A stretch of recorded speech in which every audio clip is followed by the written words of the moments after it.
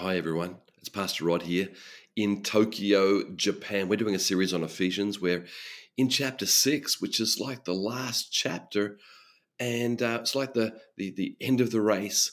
But we've got a few more things to talk about family. And these few verses 1 to 9, chapter 6, verse 1 to 9, 3 verses for kids, 1 verse for fathers, 4 verses for workers, and 1 verse for boss. Now we're going to come to all that.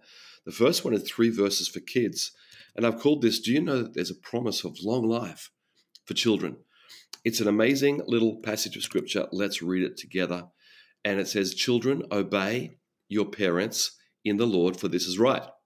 Honor your father and mother, which is the first commandment, with a promise. It's from Deuteronomy chapter 5:16. And this promise says that it may go well with you and you will live long upon the earth. And fathers, and it goes on to fathers. So there's 3 verses about children, and it's really giving an incredible motivation for us to honor our parents, love our parents, even if we don't agree with everything. There's an honor in our hearts for parents, and I think that's just a universal good thing, right? In every culture, it's a good thing to love your parents and care for them, especially as they get older.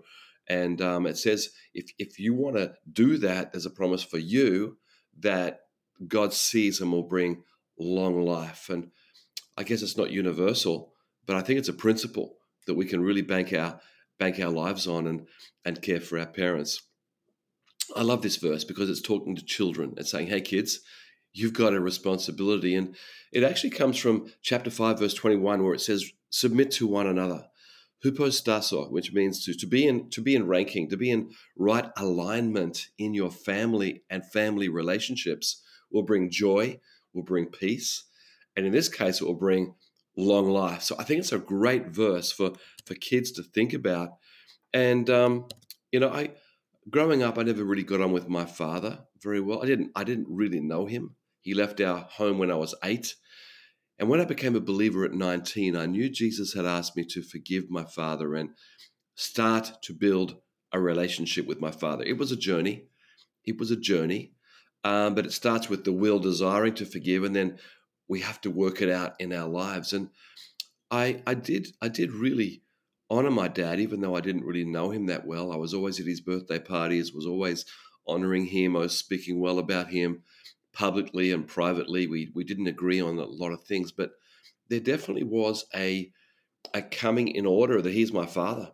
And this is the one that God has given me, even though we had little relationship. After 19, when I became a believer, we were able to build a relationship. It took years.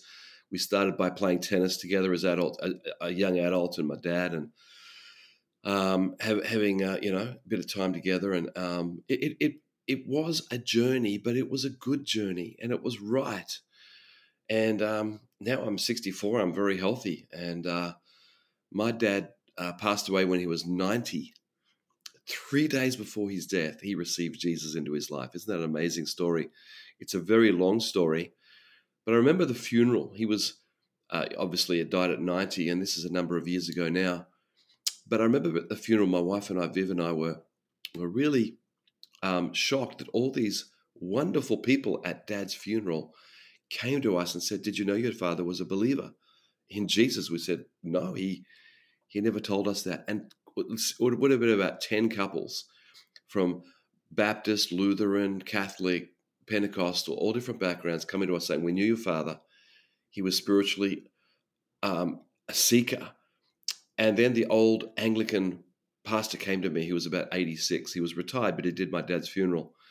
He came to me and he said, "Rod, your father called me 3 days before his death asking for prayer in Jesus' name." And what a wonderful thing to think that my old dad passed away in peace in his heart. And I just felt good about that. And, he lived long, and I want to live long too by honoring parents. And it's part of the natural order.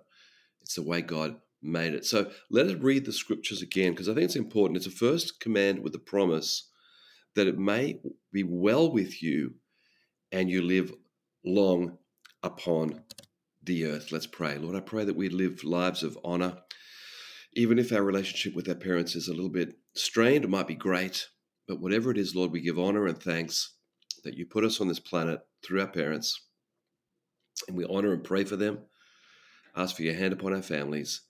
In Jesus' name, amen. God bless you all. Thank you so much for joining us today. And if you enjoyed today's episode with Pastor Rod, why don't you subscribe on whatever platform you are listening to this, and we'll see you next time.